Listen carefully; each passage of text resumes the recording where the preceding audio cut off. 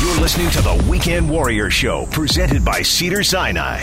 What's going on, LA? This is Kobe Bryant. How much fun am I having? Start your weekend off right. Listening to the Weekend Warrior Show with Dr. Clapper. I can't believe I get paid for this. Every Saturday morning from 7 to 9 a.m. on ESPN, 710, home of your Los Angeles Lakers. He walks away. The sun goes down. He takes the day. Oh, I love this song.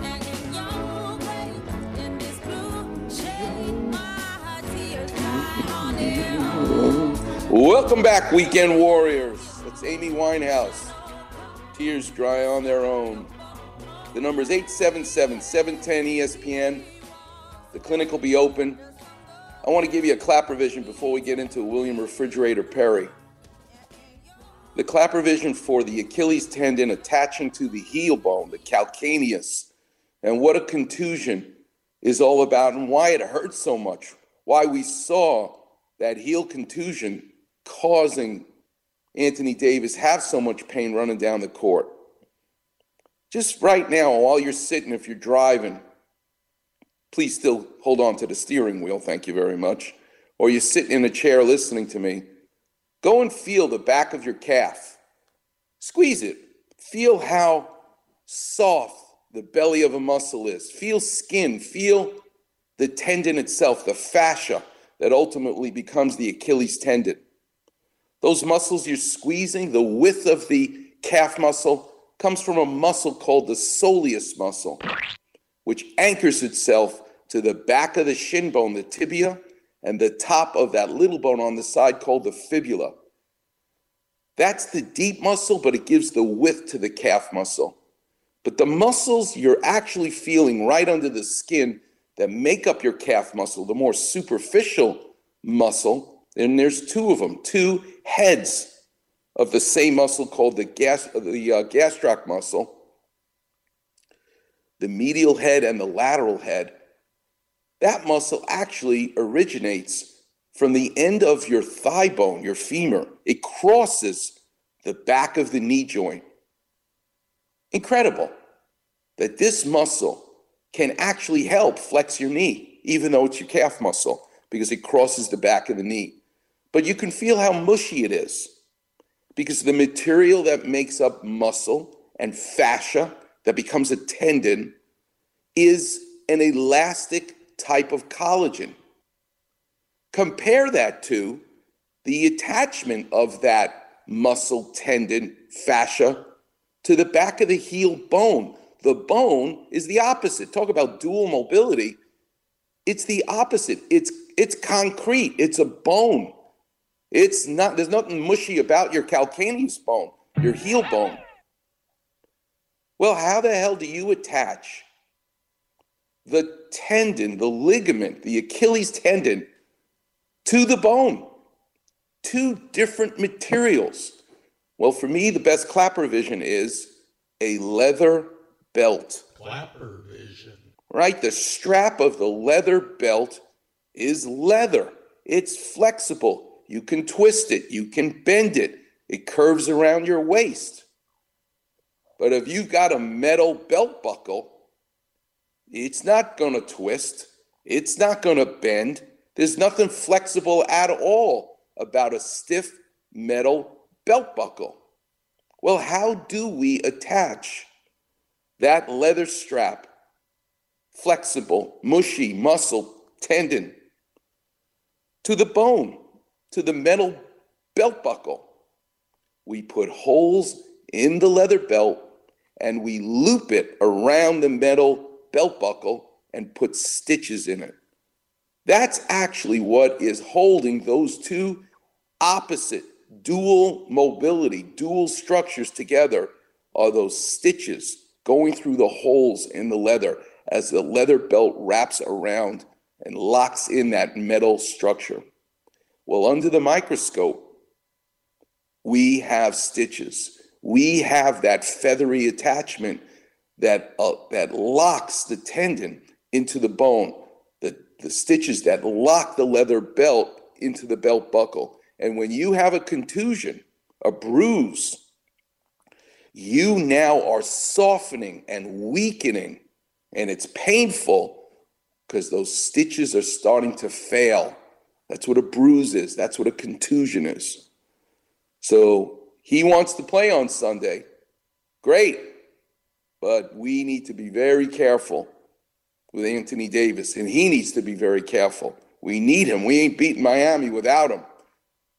But when I see him limping down the court, having to take a timeout because it was so painful, I'm thinking of dual mobility. I'm thinking of opposite requests, which is what makes our body so special. So in the world of sports, the world of football changed one day in 1984 at the NFC Championship game between the San Francisco 49ers and Coach Bill Walsh, beating the crap out of the Chicago Bears 26-0. And Bill Walsh wants to stick it to Coach Mike Ditka even more. So he puts in the backfield his running back, but to stand next to him, a 350-pound offensive lineman to blow a hole in the line so he can run. This is never done before. And trust me, Mike Ditka, the coach of the Bears, did not like losing, and he certainly didn't like it rubbed in his face. Let's go to number one, Steve. Bill Walsh's 49ers were handing it to what was to become one of the most dominant defenses of all time. Pre-Super Bowl shuffle, Mike Ditka's Bears. In the third quarter, Walsh had his guard, Guy McIntyre, line up in the backfield to pave the way for this Wendell Tyler touchdown run. Barrels into the end zone, 49er touchdown. With the game no longer in doubt, Walsh was still using McIntyre in the backfield, and Bears defensive players were not happy. That just wasn't normal protocol in those days. Just love hearing Pat Summerall's voice call it touchdown. That's all he had to say. He was a man of few words, but the words he used were just awesome. And now number two. Up 26-10 late in the fourth quarter, it was payback time. So into the game trots rookie defensive tackle William the Refrigerator Perry, all 335 pounds of him, to play offense. Except unlike Walsh, Ditka's plan wasn't to have Perry block. And the handoff to William Perry playing in the backfield with a minute to go. William the Refrigerator Perry carried the ball. I think that might be a message to the Angus formation from last year in the NFC Championship game. And now Ditka, because of a grudge match, realizes, you know what? This is not a bad idea. He can not only be a running back, he could be in the backfield and catch the ball as well as a wide receiver. Number three.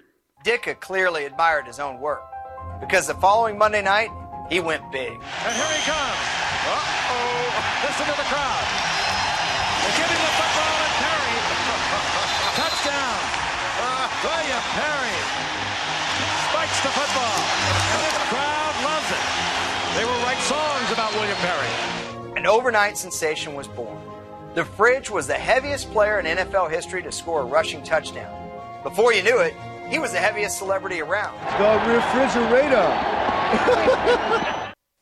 The guy who just said go Refrigerator is the comedian Bill Murray, a big Chicago Bear fan. Here's the soundbite where he becomes a receiver, number four. Ditka and his staff weren't done, though. 2 weeks later, against the same Packers that got run over in the end zone, Perry got really involved in the offense.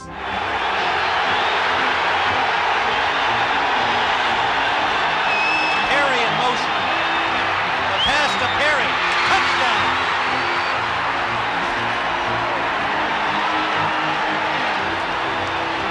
Unbelievable. He goes in motion. They figured he's going to turn up for a block. He just takes off and completely fooled the Green Bay Packers. And the key to William Perry was hang on to that ball. And nobody would describe the excitement of seeing dual mobility, seeing a defensive lineman, 350-pound guy, running the football better than Pat Summerall and John Madden. Listen to John Madden.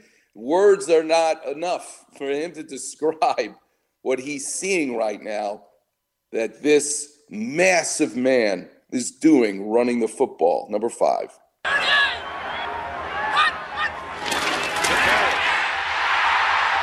Touchdown. touchdown.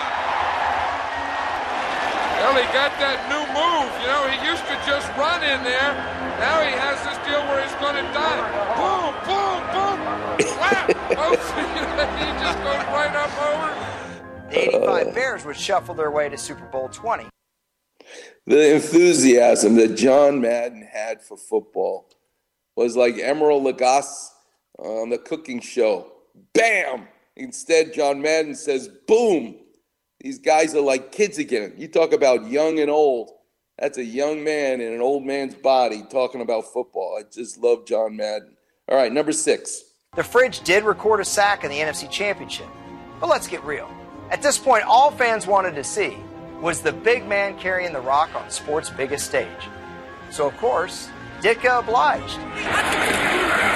Perry.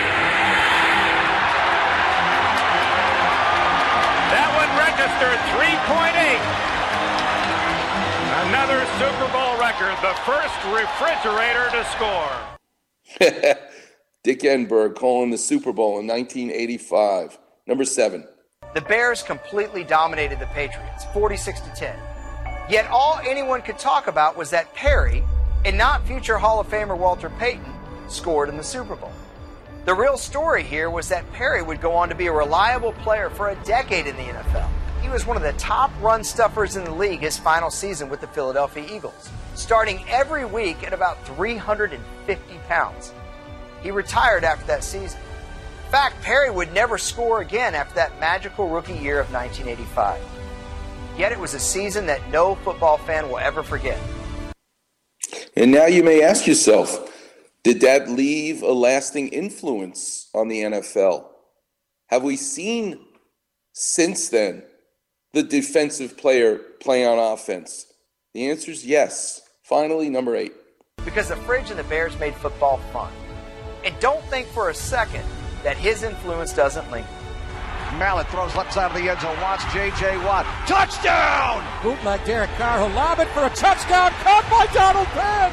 In Chiefs history, there has never been a 350-pound wide receiver for a touchdown. Yep. All because Mike Ditka didn't like Bill Walsh using an offensive lineman in the backfield. How about that? I don't care where the inspiration comes from to think about dual mobility. It's a fascinating subject when you ask for not only two things, but two things that are opposite. That's why I love Krispy Kremes. And coming up next, I'm going to tell you the greatest chocolate cake I've ever had. Yep, I say that a lot, but this time it's for real. The number's 877-710-ESPN. We'll do some clap revision. The clinic will be open. But I can't wait to tell you where I tasted the holy grail of chocolate and where you can get it in Los Angeles as a cake. You're listening to the one and only Weekend Warrior Show here on 710 ESPN.